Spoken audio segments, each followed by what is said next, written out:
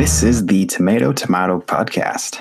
This is a movie podcast, and specifically about the way that they're reviewed in this ever-changing, volatile, friendly critic review internet culture.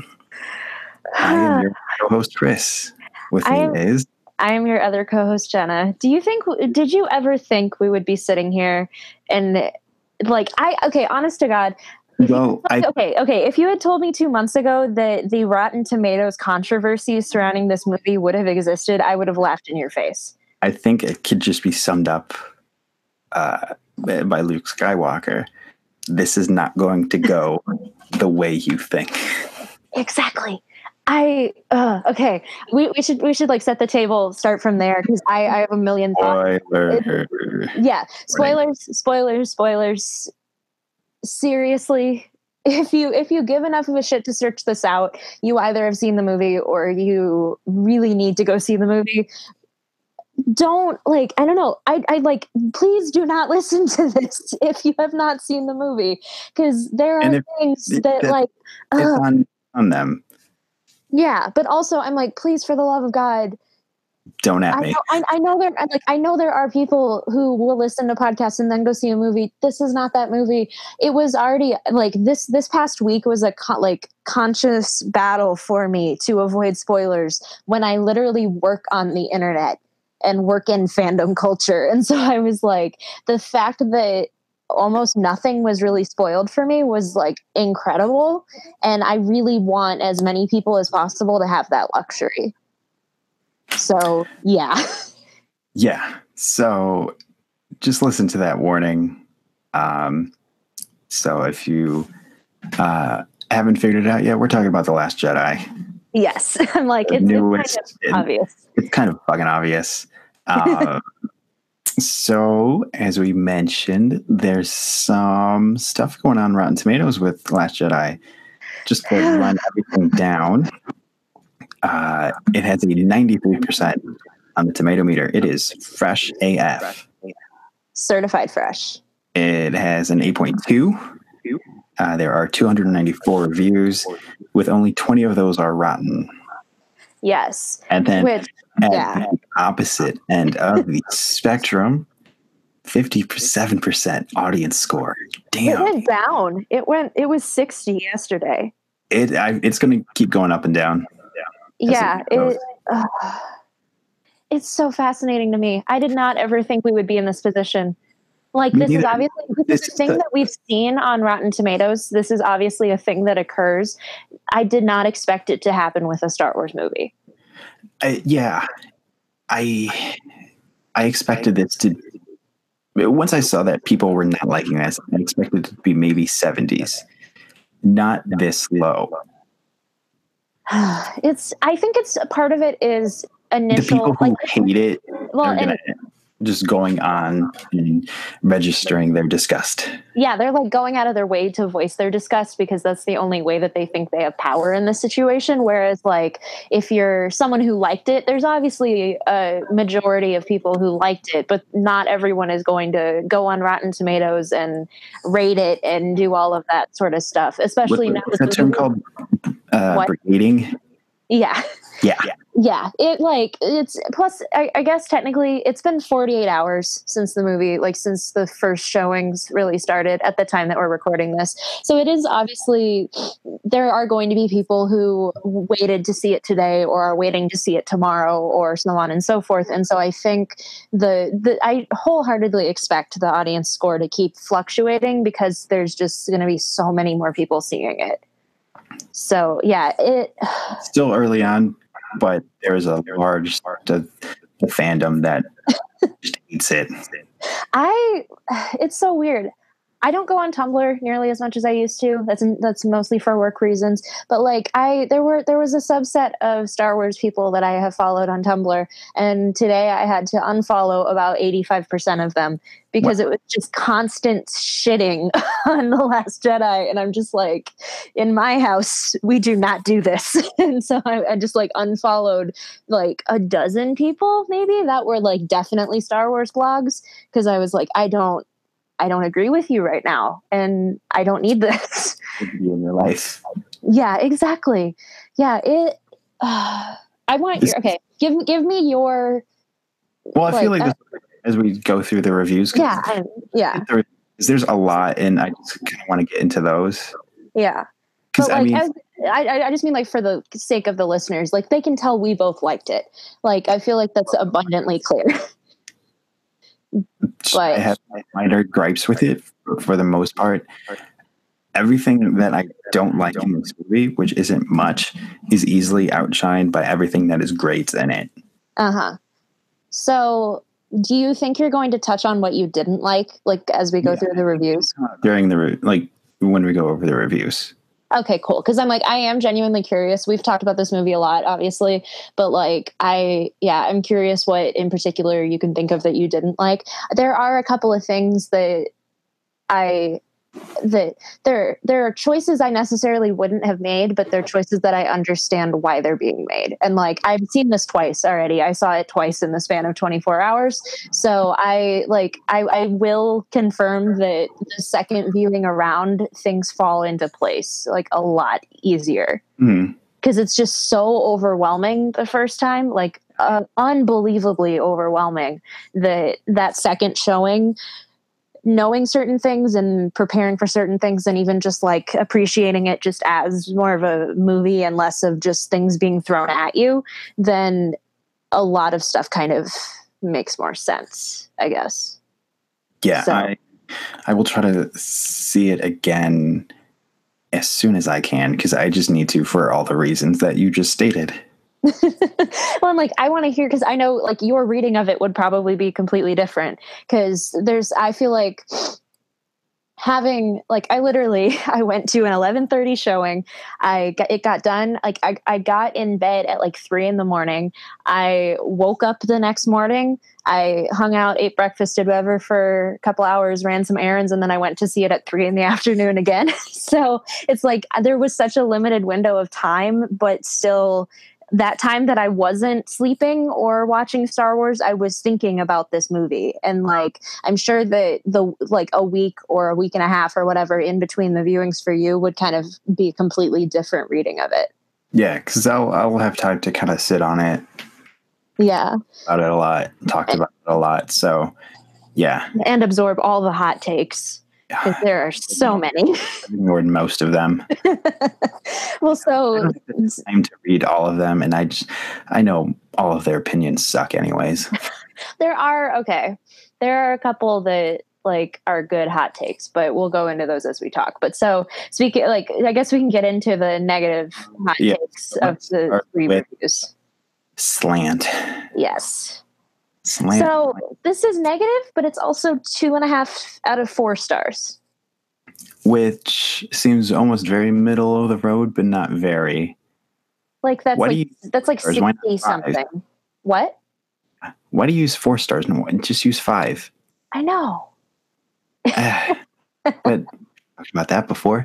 Anyway, so this is from Sam C. Mack from slant.com. They just don't like it. But still 2.5 stars. That's the weird thing. The people that boil it down to a numeric system are kind of funny to me, because it's and we've talked about this before, but it's your numeric rating of the movie is not your in-depth, qualitative rating of the movie that comes forward in the review. But yeah, this they are very harsh in this review. They really are. So it starts off with, for those hoping that it may have been a substantial uptick in quality between Force Awakens and Last Jedi, you may need a new hope. So out of the gate, completely wrong. I'm sorry, but you're entitled to your opinion, but that's really harsh. And I'm do we want to touch on franchise? Yeah, what do they say? Tightly wound. So they were kind of praising Looper. Rightfully so. And they also shit on Force Awakens, calling it an amped up version of Abrams' overly reverent tribute to George Lucas. I think their mindset is like nothing can top the original trilogy. So anyone who attempts to is just going to be kind of going through the motions, which I disagree. But I don't know. But the good news is, according to this review, is that Johnson has a bit more of his own plan here than the first half of the film suggests. Last Jedi becomes essentially bifurcated thanks to the one decisive, unexpected break from the series' tradition-bound progression that reverberates across the film's various narrative threads. Yeah, so it's interesting. The second time that I saw this around, I saw it with my dad, and like Star Wars is his thing. He like adores the prequels. That's how much he likes Star Wars. But he was sitting there with me before the movie started, and he goes, "I'm going to tell you my prediction, and you're not allowed to react because I just want to get it out there so you know it, but you're not allowed to tell me if I'm right or wrong." And basically, his mindset was it was going to follow the pacing of the original trilogy, and that episode 9 would then be this whole thing of like trying to give Kylo a redemption arc, and then they kill the Emperor. And so I was just sitting there the whole time, like with my like drink over my face, trying to hide the fact of like, no, that kind of happens in this one, and completely levels the playing field and creates this weird kind of uncharted territory as we go into the next one. Yes, exactly. Because it's almost like a backhanded compliment that Mac is giving, saying that it's good that it broke the mold, but also why did you break the mold? That's such a common consensus right now, which is crazy to me because we talked about this in our like retrospective episode that there's such a hate for The Force Awakens because it's so similar. It happened unexpectedly and out of nowhere, I feel like, because a large part of the fandom thinks that The Force Awakens is too beholden to the original. It's too similar to the first one, and fans wanted something different. Johnson has done something different, and now it's too dissimilar to Star Wars, according to them. So they're moving the goalpost.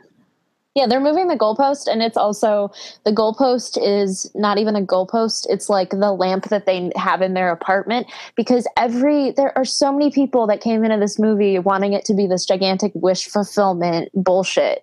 We've had 2 years. Yeah. Awakens. People have made headcanons and theories, and all of them. Yeah, I was one of those people, admittedly. I pushed Rey Skywalker for a solid amount of time. You did. Until Rogue One, like, because my main theory was like Jyn and Luke are her parents, and then Rogue One fucked that completely, which still kind of bothers me, because then it's like, why is Felicity Jones cast when you could have picked someone who isn't Kathy? Yeah, I'm like, that isn't Kathy's self-insert, but it like, I love Rogue One. That doesn't have anything to do with it. But like, I pushed the Rey Skywalker theory for forever. I still don't think it is 100% dead. There's like a tiny chance that somehow that could be. I don't think so. But I'm also completely like, it's mainly just me trying to keep my like options open and keep the possibilities open and not have it be, I don't know, like we have 2 more years now until episode 9. There's going to be that discussion of like, is this a red herring? I certainly hope so, because I love that Rey is her own person. I love it. And that the universe isn't just being eternally fucked up by the Skywalker family. Yeah, like there's this one think piece that I shared with you. I'll put it in the description. It's not technically a review, so I won't really like it doesn't factor in here. But the argument kind of was that if all of these movies only focus on the Skywalkers, it's basically the equivalent of like, do you know who my father is? Like, it's just this one family that happens to be lucky or unlucky in the case of everyone else in the galaxy who's completely kind of like dealing with the effects of what they do. But like, having what this movie opens up, I think, is like a really interesting kind of touch. We'll get into it later, but like I love I had to come to terms with it as I was watching it for the first time, because I kind of like the whiplash of the reveal kind of surprised me. But then as I kind of sat with it, I love it. I think it was really like the right way to go. Definitely was. Yeah. And then back to the review, it says there's a very good 90-minute version of The Last Jedi that's extraneous subplots and zeroes in on emotionally compelling relationship between Rey and Kylo. On and just kind of says it meanders a bit, almost breaks the fourth wall. Well, no, it says the fourth wall breaking is in the Rey and Kylo, like how they're positioned, because it's like if you rotated them like 10 or 15 degrees further, they'd be looking right into the camera. Then he goes on to say, Last Jedi does pull off as many disparate parts together in a markedly stronger final stretch. Another backhanded compliment. Yeah. It's like, I hate this movie, but I also like it also kind of succeeded in what it tried to do. But Johnson's ambitions can be easily oversold. Most of the surprising plot twists and character developments that eventually enliven Last Jedi walk back their radical implications in the story and revert to the resolutions we've come to expect from a trilogy beholden to recycling its themes of misplaced hope and heroic sacrifice. I don't know. There's the plot twist and character development thing I completely disagree with. Yes. I think we're great. Yeah, I think that what it is able to do, I think that, like, I don't know, it isn't a recycling. I honestly don't think. I think this is kind of territory that it's different. It doesn't follow any formula. I think Johnson did a great job of subverting our expectations. Yes. And he telegraphed that within the first 20 minutes of the movie when Luke tosses the lightsaber. That sets up what's coming. Oh my God. Okay, I just need to like call out that moment for a second, because like that's like we said, it's been 2 years in between these movies. Everyone has their own preconceived notions. There was the gigantic meme around like what Luke's first words are going to be, and there was fan art that was drawn of Luke taking the lightsaber and throwing it into the ocean, and then Obi-Wan's Force Ghost throws it back and it smacks him on the head. And that was basically canon. Yep. Like I was blown away in that moment. Like in that moment, I kind of knew like this is going to be something completely different, and I'm here for it. Johnson is so brilliant because it's such a simple thing to do. Yeah. That warned you, you're not going to get what you expect or want. You're not going to get what you're thinking. Like, yes. Yeah.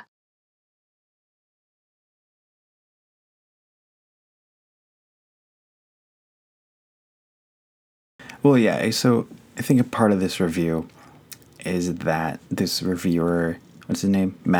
Sam Mack, he had a lot of his own preconceived notions about what he wanted in this movie, and they weren't met. And I feel like that's a common thread amongst reviewers and fans. Oh, I'll say a small sector of reviewers and most fans. A larger section of fans. Yes. Yeah, because that's exactly what happened with my dad. Like, my dad is a massive Star Wars fan, and I told him, I said, leave your expectations at the door. Leave your ideas of what you think is going to happen at the door. And then even then, we were on the car ride home, and he was like, well, that wasn't what I expected. And exactly. I'm like, you're missing the point. Yes, it wasn't what you expected, but that's not a negative. We talked about this last week, and I had no idea that it would factor in so profusely to the argument that everyone is having now. But if you actually did like a qualitative study of all of the reviews of Empire when it came out, this, like, the level of arguing that we have right now is exactly history repeating itself.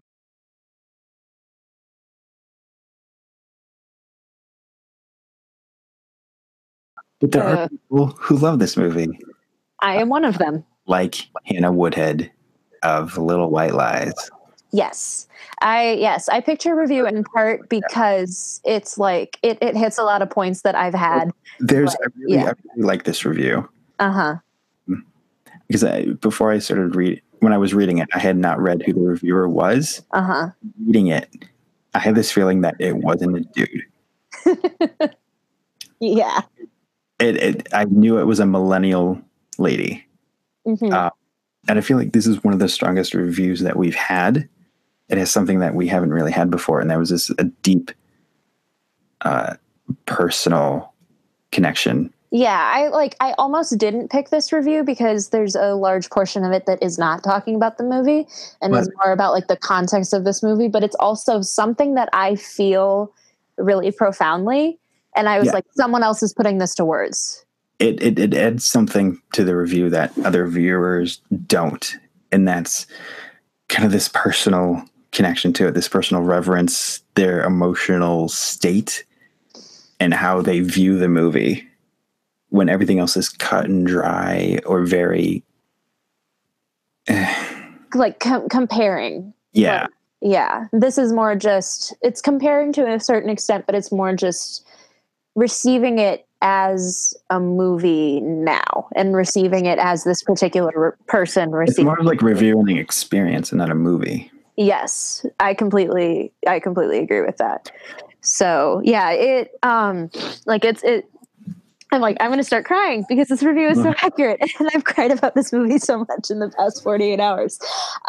Like a lot of this review talks about like hope and all of that sort of stuff and how this year in particular. And like, I've loved the unintentional aspect of these Star Wars movies having a political significance very accurately. Like whatever year they're released in is like, it kind of fits the times, even though they obviously didn't film with that in mind. Mm-hmm. Like we had it with Rogue One and we really have it now. And I just found that really like, it's such a weird coincidence, but it's also so fascinating that happens. Yeah. You can find that in even the prequels. You can find connections to real world relevance. But so it says in Star Wars The Last Jedi, Rian Johnson isn't just selling us the latest installment of a billion-dollar saga. He's selling us the notion that surviving isn't just something that you do, it's something that you have to believe in. And then sentiment. Oh, I love that line. But so then in The Last Jedi, the void is physical and metaphorical, and the hope is the smallest ray of light, defiant in the face that which would see it be extinguished. And then it goes into the actual review. I just love that sentiment of the first 3 paragraphs. And like you said, it's way more personal than what a lot of the other reviews. It puts me in the headspace of the reviewer. Otherwise, most reviews are, let's be honest, pasty white dudes who work for shitty outlets that I don't care for, who have the same things to say. And Hannah actually has something to say, something to contribute to all of the noise going around this movie. Well, and like you and I kind of talked about it last night, like as we were starting to just dissect the movie. And I think there's a sort of sentiment with this movie where I'm seeing, like, I have yet to really find someone who isn't a pasty white dude who hates this movie. Like every woman that I've seen has loved it in one way or the other. Like a lot of people of color are really resonating with this movie. And it's almost like this movie isn't just for them anymore. Exactly. But so that was the point kind of it, is that like, there's never been that sort of, I don't know, there's this added significance to the representation that is shown in this movie and to the stories that are kind of told in this movie, that if you're a straight white male, you don't necessarily ever have to think about that. Like you don't have to put yourself in the shoes of those kind of stories because you're from this place that it's just not a thing you worry about. Yeah, exactly. And let's see if the review touches. I'm just kind of skimming the review. She praises the cast, which it deserves all the praise. Yes. The Force Awakens or The Last Jedi wrestles with something much deeper than daddy issues, which finally we get a movie that's not that. Well, and it like we get the daddy issues to an extent, though. I love the when he sees the Falcon again, and he's just like, blow that piece of junk out of the sky. 'Cause it's like, I really fucking hate the Millennium Falcon. Like, I love that. It's so, I don't know. He's still petty. He's still the Kylo that was in this last movie.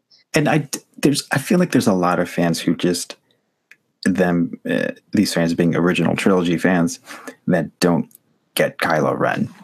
They call him this whiny emo kid, and that's exactly what he's supposed to be. See, it's interesting because like Woodhead also goes on to say that Last Jedi is a little rough around the edges. There's a sense of narrative misdirection which grates slightly, and while not quite overlong, one or two scenes could have easily been cut for a leaner pace, which I agree with. Yeah. The thing is, Star Wars has always been a bit messy, a little hokey even. If The Last Jedi were a person, and I like this bit, would be a gap-toothed child with a grin like an intergalactic sunrise. And then it says part of the charm is the unruly cowlick sticking upon its head. I love that line. It's a wholesome thing. It is. It like this movie reminds me, and I've seen people say this, it reminds people of playing with Star Wars figurines in your in your room, or standing in your backyard with all your friends and role playing a Star Wars movie. Like, exactly. Yeah. So you kind of touched on a little bit of this theory that I formulated after leaving the movie, about the different approaches of JJ and Johnson. Yes. That where Abrams is very much the inbox collector. Johnson is I'm going to take them out of the box and play with them and rough them up a bit. Yeah. And I think that really comes across in these two movies. Yeah. And I think there's like both still have a love for the toys that they're playing with. They just play with them differently. Yeah. And I think there are going to be people who respond to that differently, like understandably so. I do understand that what Ryan did is not for everybody, but I like there's been an influx in the past day or so of people having to beg people on the internet to like let people enjoy things. Because people are being so shitty. It's like, you're allowed to like whatever. If you like, I don't know, you don't need to go on this crusade against this movie, even though you've probably only seen it once. And even though people keep telling you, hey, it'll get better the more you see of it. Like, people are still in this mindset of like, how dare you like this movie? Star Wars is canceled, blah, blah, blah, blah, blah. It's like this is not prequel level.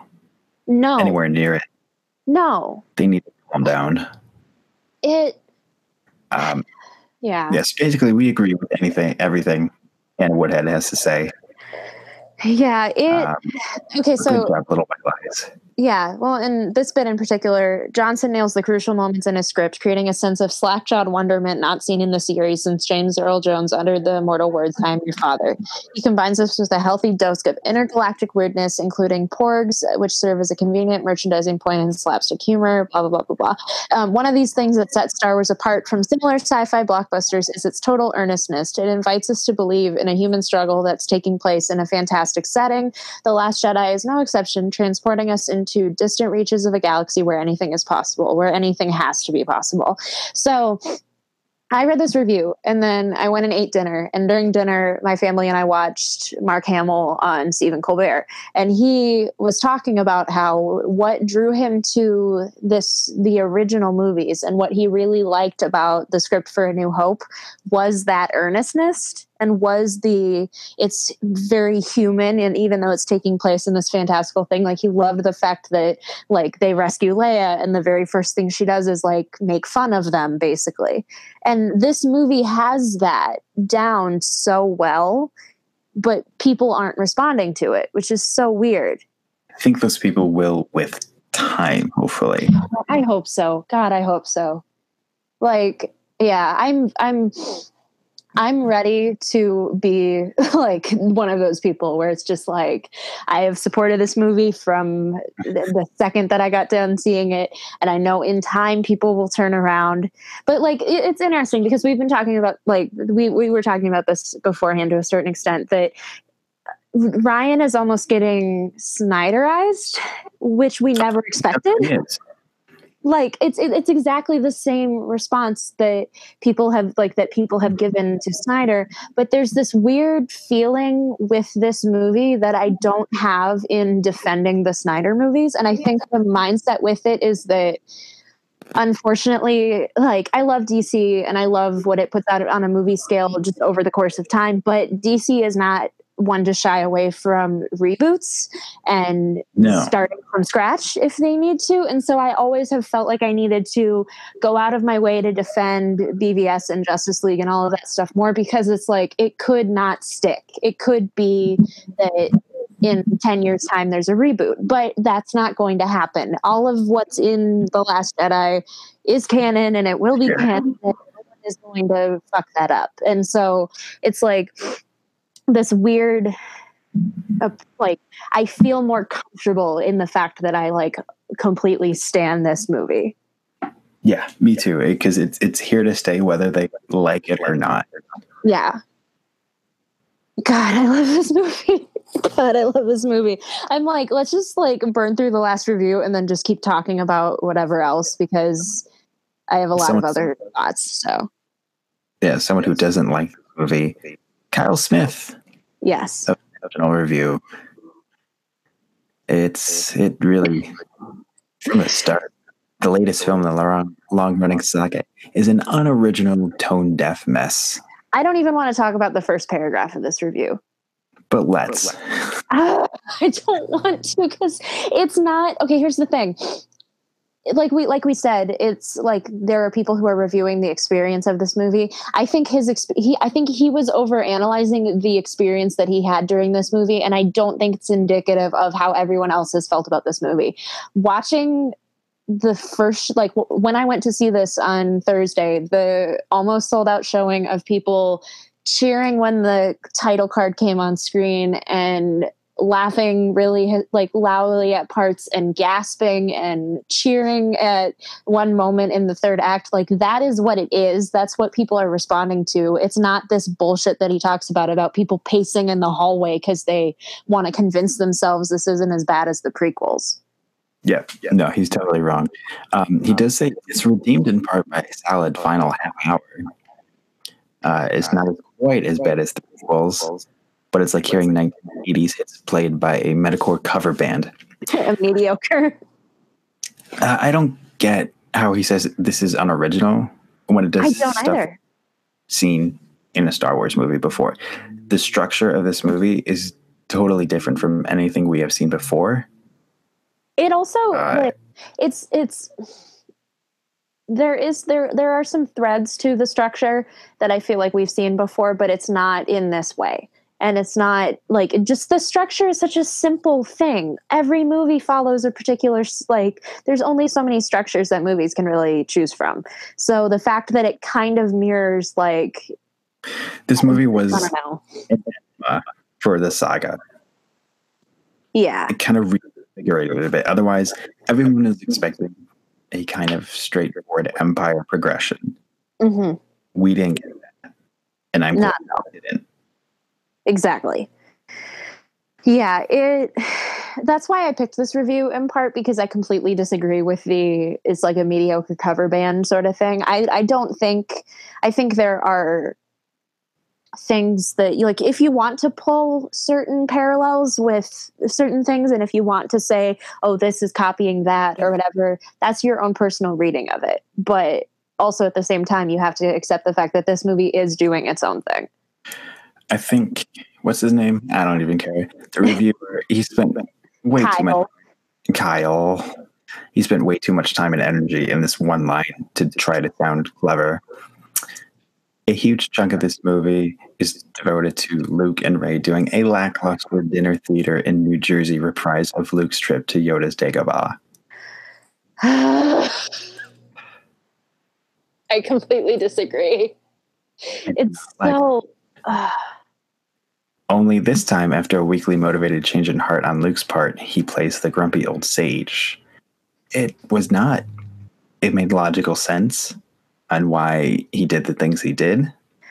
All right, I need to pause and talk about Luke Skywalker because I am sick of people arguing that this movie bastardizes Luke Skywalker and that there's this that this movie doesn't understand Luke Skywalker, because I think that yes, he is not the person that he is at the end of Return of the Jedi. But at the same time, no one in this movie, or no one in this entire universe, literally aside from Yoda, who is a Force ghost, is the same as they were at the end of Return of the Jedi. Like, Leia has gone through a monumental amount of shit. Han has this like urban legend element to him in The Force Awakens, and he's also been through some shit. And Luke still has the mindset of what makes him Luke. He still has the belief that he can, like, that things can work out and that things can be optimistic and that people can be helped. It's just that he's been burned so badly by his own mistakes that he doesn't think that he is able to help. Like, he thinks that people are better off with him gone. That's literally why he spends all of The Force Awakens gone. And the only thing we see from him is the temple burning and him looking at it. But yet people saw that and still expected him to be Return of the Jedi Luke when we picked back up. Yeah, exactly. Like, I don't know why people expected to have the same character. He should evolve and change and grow. He should be allowed to make mistakes. And exactly. And that's what we got with this Luke Skywalker. Hamill just does such a good job. And he is like, this is the performance that I know he's been wanting to give. Because it's equal parts Luke from the original trilogy. It's equal parts Alec McGuinness as Obi-Wan. It's this perfect combination of things. Going off of that, there's a line in this review, going back to that, uses me. If your movie depends on Mark Hamill trying to be Walter Matthau, you've got trouble. And then it says, why is Luke, previously the most earnest guy in the galaxy, letting loose with acerbic wisecracks? Because of everything I just explained, and because he's a person. And then, if you... Yeah. I'm just like, even if you consider like a normal person at 20, which is what Luke is, he's in his 20s by the time the original trilogy's done, and a person like one generation later, they're going to have seen some shit. They're going to have a slightly different outlook on the world. They're going to respond to things a little bit differently. That doesn't mean they're not the same character. If this is a character who was a young, whiny farm boy, went off to war, saw people die, and now he's an old guy with PTSD. Exactly. Wants to be alone. Exactly. And he thinks that he is a failure, and so that's why he wants to be alone. And so that's why seeing someone that is literally the version of him in this trilogy come up to him and be like, well, we need your help. And it's like, well, yeah, he so obviously can see himself in Rey, and he so obviously, like, he doesn't have that optimism that things will magically turn out, because he knows what is at stake and what is able to happen. Yeah. National Review goes on to say, so this is kind of touches on a bit that I'm still undecided on. Finn joins up with the mercenary Del Toro, who amounts to yet another bit of recycling he is thrown in to create an outlet for jaded Han Solo type dialogue. I disagree. No, so while I like the Del Toro character, ultimately I think it's a little superfluous.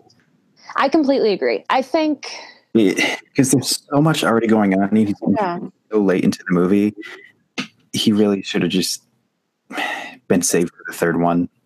I completely agree. If there's like, if there's one thing that I would change about this movie, it would be that his element in it. But I don't know, because like I agree that like there are things that are being said with his character that I think are interesting, but I almost think you need an entire whole movie to tackle that, because it's like I don't know. His whole side plot, I understand where it's coming from, and I appreciate what its message is. But in this grand scheme of things, it added an extra half hour to the movie, and I wanted to focus back on other things that were already in motion. Are you talking about like Finn and Rose's whole thing, or are you just talking about like Del Toro being involved in Finn and Rose's thing? Yes. What? Yes. To which one? All of it. Okay, so like, not that I didn't dislike Rose and Finn's side plot. There were things that I liked. It was a very pure kind of Star Wars thing. But I also wanted to get back to like the main meat of the story. Here's the thing. I feel like one of those, their whole thing could have been trimmed down a bit. Here's the thing. I agree. I kind of, the second time around, I watched for moments where that subplot could be trimmed down. There were admittedly moments where I was like, if I have to go to the bathroom, I'm going to go during this sequence because I know what happens. But I ended up not, because I still found stuff to glean from it. But the main art, like I've seen a lot of people argue that you could completely cut Finn and Rose's side plot from the movie, especially because it doesn't go as planned, and like it's kind of a version of what was in Rogue One, but like at a way less successful extent. But if you view it within the context of kind of the mission statement of the movie, it completely fits. Oh no, I totally get that. I'm not saying cut it out entirely. Yeah. Just trim it down. No, I agree. Like, there are sequences of it that are kind of long, but I think that the whole sentiment of these two people who also came from nothing and are willing to go out of their way to save the galaxy, and are like willing to be hopeful to like this kind of inspiration to the kids in the stable, and they're able to like help make the world a little bit better along the way and whatever. Like, it totally fits that general mindset of the movie. I do still think it could be trimmed down, but I've just seen people, not you, but other people, who like fundamentally miss that part of the movie. Yeah, no, I totally get the message and the themes it was going for and how it fits into the grander scheme of things. It just there was a lot of back and forth, a lot of plot threads we were following. Yeah. But yeah, I feel as much as I like Del Toro's character for the little we saw him, also I would have cut him. I would have too. Like it. The third. Yeah. Because it's like I don't know, we almost didn't need another villain, like in a way that we're already so overstuffed with villains, which by the way, I am bitter. Why did Phasma have to get Boba Fett? Why did that have to happen? That's another thing that Johnson disappointed me with. Yeah. Phasma. Yeah, my biggest complaint about this movie is that Phasma died. Like, that it's such a small thing, but to me, I don't know. Used. Yeah. And like I feel like we had 2 years of the fans wanting more from her. Mm-hmm. And we didn't get that. I'm kind of disappointed he didn't find a way to fit her in more. Yeah, I feel like if like that's more into the whole story. Yeah, it's like, because you almost forget about her until she shows up in the middle of the second act. Like, and I felt horrible about that because I love the concept of that character. And like, there's the tie-in novel that they put out before this movie, which goes into like, I haven't read it yet, but I kind of read a synopsis the other day. It goes into like, Hux's dad kind of set up the First Order, and so he kind of recruited her and like groomed her a little bit, and then she realized that he was a shitty person, and Hux realized that he was that his dad was a shitty person, and then they like team up to kill him. And I'm like, I want that. I want more of that. I want any characterization for her that neither of these movies really gave. Yeah, I really shouldn't have to read expanded universe stuff to really get an appreciation for the character that's in the movie. You should do that in the movie. Yeah, because it's like, I don't know. Because at the same time, I hate Boba Fett. I think he's so overrated, and I can understand that in 10 or 15 years' time, people are also going to be saying that about Phasma, but it's like there's potential there, and I sat with that potential for 2 years, and then it didn't really become anything. Yeah. Like, I really feel she should have been part of the Rose Finn story, chasing them down on Canto Bight, just anything. That, yes, exactly. And I don't know, even though like when they finally get that rematch between Finn and Phasma, like it's so dirty, but like the music cue that kicks in as Finn is like marching across the whole thing that's in the whole hangar's in flames and whatever, and then they start that fight. I was like giddy with how all of that came together because it was presented in such a cool way. I'm like, I wanted more of that from her. Yeah, it's a shame she was killed off because this movie killed off a lot of people, and they're going to need some more cast members for the third one. They're just going to go to an island of porgs. God, yeah. I'm kidding. But yeah, I'm trying to think of what else we can say for this review, and then we can just talk a little bit about just like general bullet points and stuff. But it goes on to say, unfortunately, it's the first cool thing to happen, and it's referring to Holdo jumping light speed into the. Another thing with sound, the fact that it goes completely silent is like incredible. Like I love that. It's such a risky thing. Moment, and that was the moment where it really cemented me that I really liked Holdo. And it's sad that she wasn't going to be around. I knew, admittedly, I liked her from the beginning. I liked her from before this movie came out, and it's only because one line in the tie-in novel that kind of shows her and Leia meeting, like, confirmed that she's bi. And so I was like, yes, bi lady in space with purple curly hair. This is like is something that I'm totally here for. And then like her actual arc in the movie, I kept going like, no, don't make her a villain and blah blah blah blah blah. But what's like cemented it for me was the line from Leia where it's like she cared more about saving the Force than she did seeming like a hero. Same, yeah. That kind of I don't want to say redeemed her for me. But because I didn't really research this movie, I tried to go in as blind as I could. I don't know why I had the impression that she was going to be a character at Canto Bight. Oh, okay. Don't know why. I think just the aesthetic. Yeah, that was probably it. Yeah, and then she's kind of very adversarial in a movie that we already had a lot of adversarial characters. And her kind of plot thread comes from trope that I don't like that's played out on TV. It's like keeping secrets when we don't need to. You just tell Poe. But I'll forgive it this time. I think she just doesn't. It's an issue of trust, and admittedly, like, I understand her trust. She doesn't trust him because he was a cocky pilot who made mistakes. So, from her point of view, I understand that. Yeah. But her not telling him results in, well, you know. But yeah, I still have to, I think like the third viewing around, the kind of the Poe arc of this movie will really kind of click. Like it still clicks for me, but I think like there's a lot of like borderline whiplash that kind of goes along of like, Poe's going to make this decision and then Holdo's going to make this decision and so on and so forth and whatever, that it's like, it's a lot going on at that moment in time. But it also, I don't know. Part of it is kind of, you go from these very kinetic, fast paced of Holdo and Poe going at it.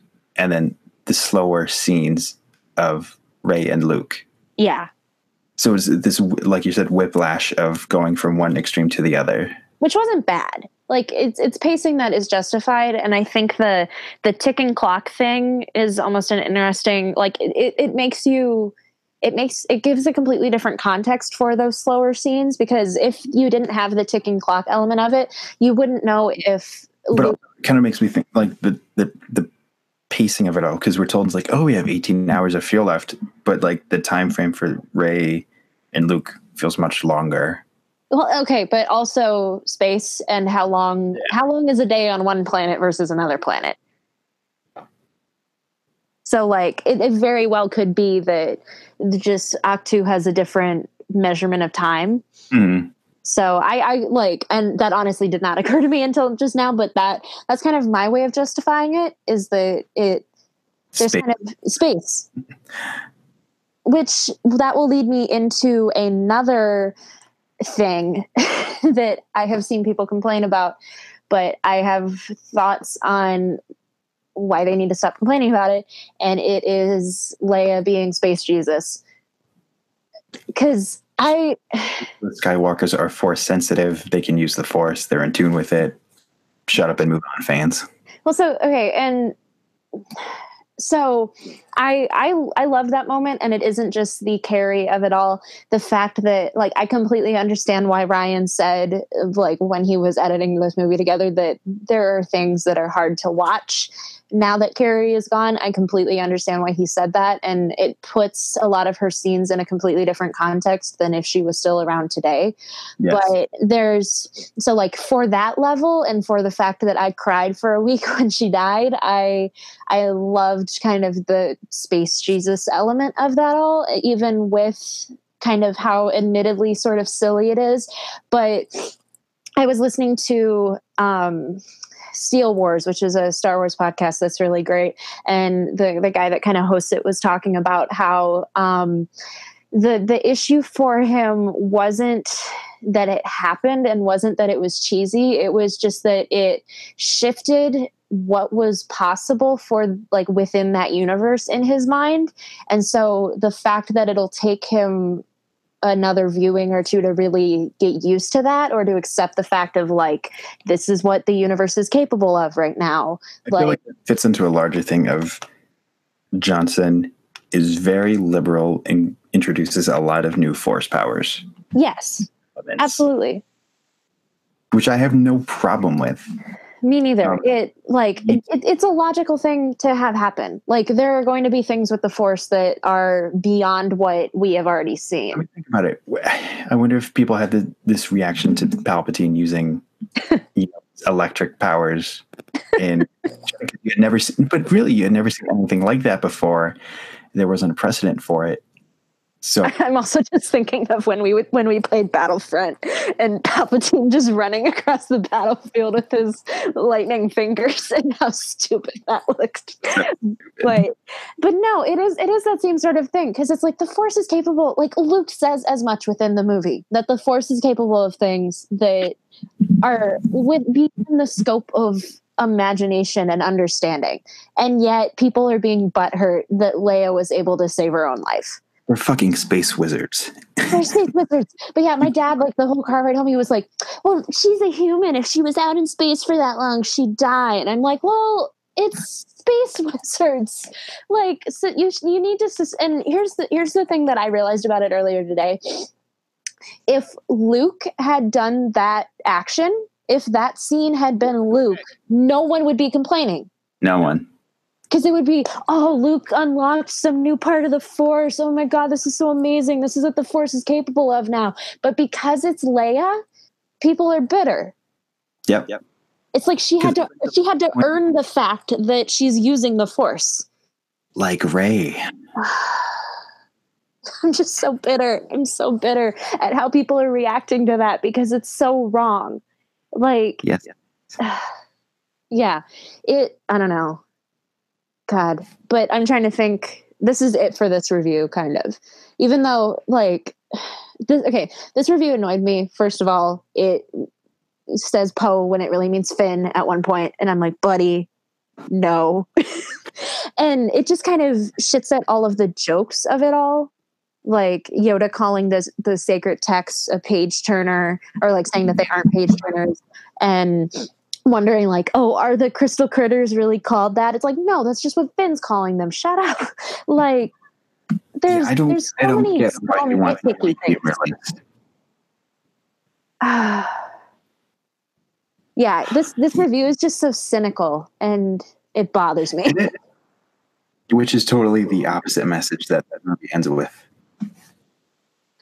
I love that moment. It was when there's so much being thrown at you, that moment was such a weird pacing for me, like that final moment, because it almost felt like the equivalent of a post-credit scene, even though Star Wars doesn't do those. Yeah. But like it felt like the moment, like the movie could have ended with everyone on the Falcon and that would have been okay. But then like having that extra moment, you keep waiting for like what's going to be the reveal of like when that kid goes out. Is he going to meet some character? Is something going to do whatever? But then like the simplicity of it is so perfect. It really is. It's such a... Thank you, Johnson, for that. And like I gasped when the kid like force pulls the broom, and like because that it's just that moment of, and it really does kind of seal home the thing, like send home the thing that I was talking about earlier, where it's like this movie kind of cements the fact that these movies are for everybody now, and they're not just for it's not that they ever weren't, not just for the Skywalkers, and I'm using Skywalkers to represent hardcore original series fans. Yeah, like this is for everybody now. Everyone has the ability if they believe in it and if they hope that they can. And fuck, I love that. Like I love that so much. And like this movie. I also want to thank Johnson for another great moment in this movie. Is early on when I have a feeling I know what this is going to be, because my brain also went there as like a bullet point that we need to talk about. Because Poe is so shook when BB-8 tells him that Finn is naked and leaking. Gay. The gay is so strong. I love it. Thank you for that. I love it. It's so unnecessary, but I love it. Finn naked, bag leaking. Are you okay? I love that. And I want the four of them to just be in this poly relationship and just be okay. Like, I don't want any sort of bullshit love triangles. I don't want any of that to really happen. I think that all four of them now have some sort of connection to each other, except for Rey and Rose, who really like need to actually interact. Rey and Finn Rey and Poe met really for the first time. I love that. Because it shocked people. It's like, wait, they haven't. This is the first time they're introducing themselves. To Force Awakens till now is like the span of a week. Exactly. People forget that, by the way, and that bothers me incessantly. It's maybe not even a week, maybe 5 days. Yeah, which that pins on another thing. When I was talking about people not understanding Luke's characterization, there are people that I've seen that are like, Leia's a general. Why won't she understand that people would die in war and that's okay? And I'm like, because Han literally died 3 days ago. And then, I don't know, maybe 30 years ago, her planet blew up. But, you know. But, yeah, I just want the core four to be okay. And like they all, I don't know. I love what this movie is able to set up between everyone. I love having Rose as an addition. I think she represents, like, aside from just being a gigantic cinnamon roll, I think like she and her sister are just a brilliant thing to kind of bring in. That sequence with her sister and the bombs, it's just like, yes, so good. And like, it's just, I don't know. I remember being hesitant when Kelly was first cast. I was worried that it was going to be like this is going to sound horrible. I was worried that she was going to be playing some sort of like alien character. Mm-hmm. Like even if she was just like someone who worked on the ship, but she had some sort of prosthetics or whatever. That was kind of what I was worried about. And the fact that didn't happen, I'm like, so, and the fact that she and her sister both got the storylines that they did, I loved. Yeah, because it happens far too often where POC actors have to be covered in makeup in sci-fi and fantasy films. So I'm glad that happened. Yeah, I was about to just be like, cough, Guardians of the Galaxy. um, I love what she was able to bring with her character. And I've loved seeing Kelly on this press tour because, good Lord, if that's not all of us being brought into this world of Star Wars, when she's just like crying at the premiere and just really like aware of how surreal it all is. And like in interviews, people have asked her like, oh, would you rather go on a date with Poe or Finn? And she goes, well, I actually ship both of them. So, which I love. It's like, it's such a like, fan, I don't know, it feels so relatable to an extent, which I think is really great. But yeah, that actually wasn't the thing that I was going to talk about, that I thought you were going to talk about. But there's another scene that is also being interpreted as unnecessarily sexual. Get your head out of your cockpit. No. Which one? Can you put on a cowl or something? Oh, yes.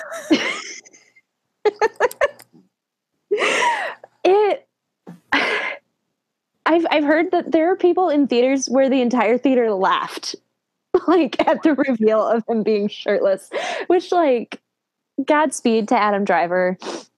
Like, first of all, his performance in this movie is like way exceeded my expectations. I am shocked that I actually was able to give a shit about Kylo Ren. So I like commend him on that. But then just the way that he sells that shirtless scene is just so good. I hear Kylo Ren is shredded. Kylo Ren has an 8-pack. I can't believe they made that canon. I'm like, really did. I love it. Rian Johnson is one of us, and he just combs through shit posts and fan material and makes canon. But Rian Johnson doesn't understand anything, and he hasn't seen the original trilogy, and blah blah blah. I fucking hate those people so much. But yeah, I just like, God, Kylo is a whole new level of extra in this movie, and I love it. He is his own villain. Yes.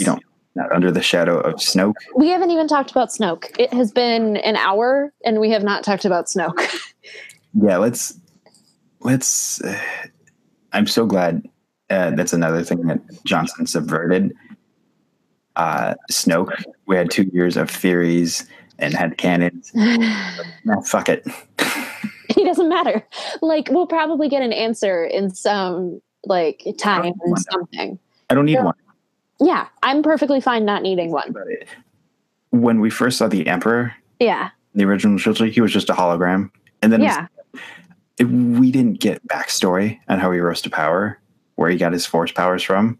He was just a dude that we accepted as evil, and he was there. We can do the same with Snoke. Exactly. Plus, he's not. I don't know. I love the fact that it's now.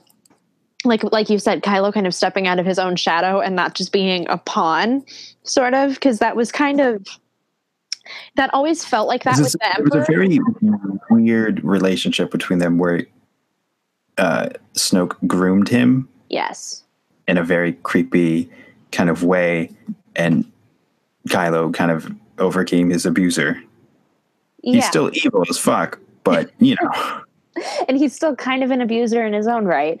There's this article that I found that was really interesting because I opened it because it was like, is The Last Jedi the sexiest Star Wars movie yet? And I was like cringing because I'm like, please don't be like Reylo, like supporting kind of stuff with that. But then it goes on to say that like there's this weird, somewhat sexual tension between the two of them, but that doesn't excuse the fact that Kylo is a horrible person and he isn't a positive person that she should be with. And I was like, thank you.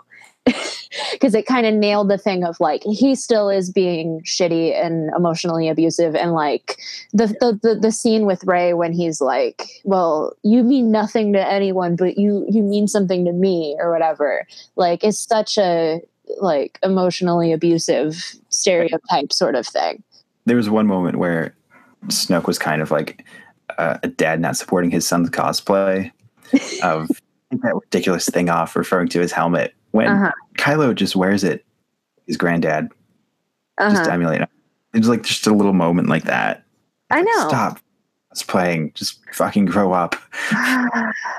God. And like, the thing that the Little White Lies review kind of talks about to an extent, where it's the thing of the jaw dropping sort of thing. The first time seeing the scene when it's and now he will turn the lightsaber and he will use it to kill the one that he hates the most. Like, that was such a oh shit moment. Mm-hmm. And I love it so much.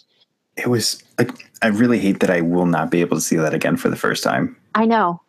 The closest thing I'm going to have is my little sister. It's so cute. She did not give a shit about Star Wars until like 2 weeks ago, when she was like, can I start getting into Star Wars? And so when she's done with finals, we're going to like show her stuff, and then we're going to take her to go see The Last Jedi. And I am excited to watch her watch that moment. Because it's such a good, it's, I mean, obviously nothing is of the same level as the, like, I am your father line, but the way that it kind of fucks with what's established and fucks with the playing field is so good. It adds so much and changes the stakes going into 3 from what we had anticipated. It also is interesting because Kylo lies about it. Like, yeah. He does it. He has that moment and he does it, and then has that fight scene with Rey, which, oh my God, the slow-mo when she gets the lightsaber back and then it pans out to that wide shot and they are every time I like get chills. It's such a great scene and such a great set piece. I never give a shit about the guards or the stormtroopers. I'm sorry, but just from a general standpoint, I'm just like, oh yeah, they're just kind of there. But those guards were so cool. Like, thank you for making them cool and useful, Johnson.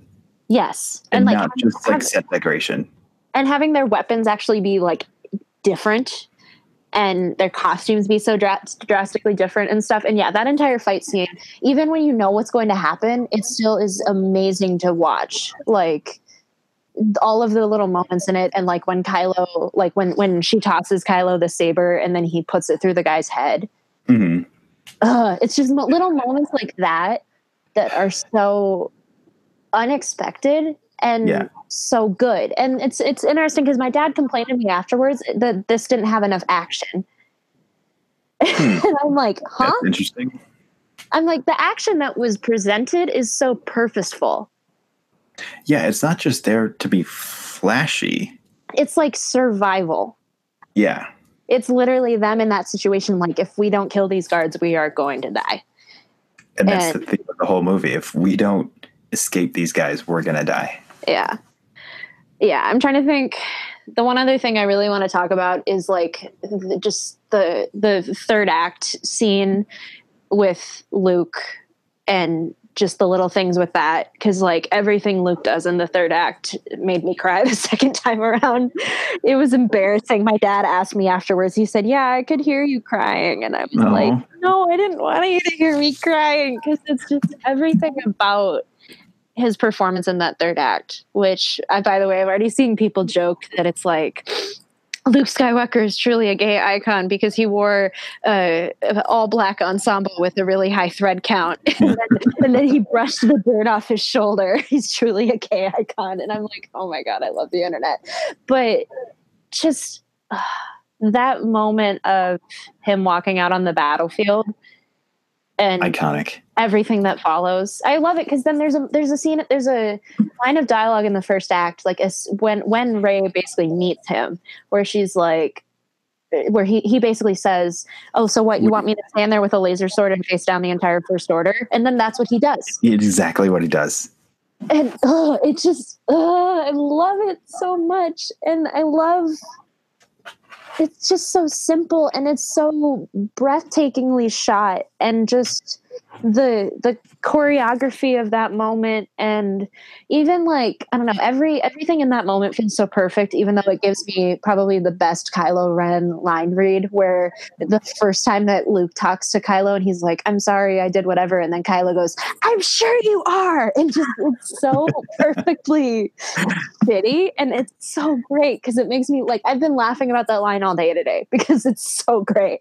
But like everything in that entire sequence, and like just the everything you said was wrong and whatever, like that whole, it just is, it's iconic. It's literally iconic. And I'm so happy that Hamill got to do this, and I'm so happy that we all get to see it. And like that moment for me, I'm like, no one can ever take that moment away from me of watching that. And I love that so much. Yes, I agree with everything you just said. Good. Wow. This movie. Yeah. This is one of the few times on the podcast where we can say the critics are right and fans are wrong. Yeah. Not the negative critics, but like, yeah. And here's the thing. There are critics that are wrong and there are fans that are right. Like, I don't think the two are mutually exclusive, but I think in terms of the raw numbers of Rotten Tomatoes, I think that.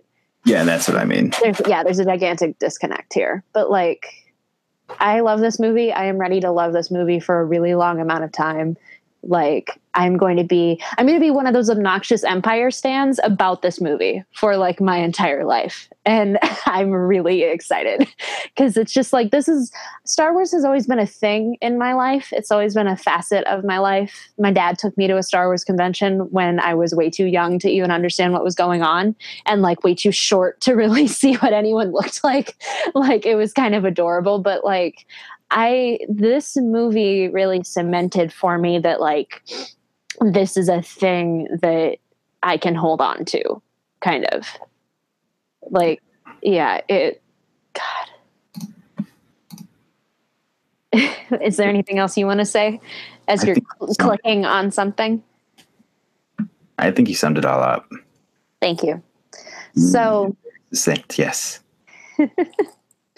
So, off the top of your head, just to kind of play our last segment, what comic book movie would you trust Ryan to do? Justice League 2.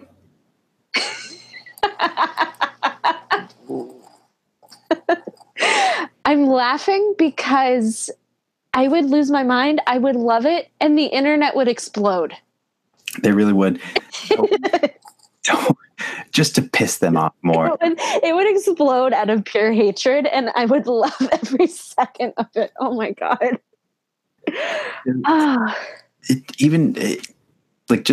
Like Man of Steel too. Yes. Only he can balance light and dark. He understands how to take a iconic hero and present them as a flawed person. Yeah, I trust him because totally his style doesn't fit with the MCU. Yeah.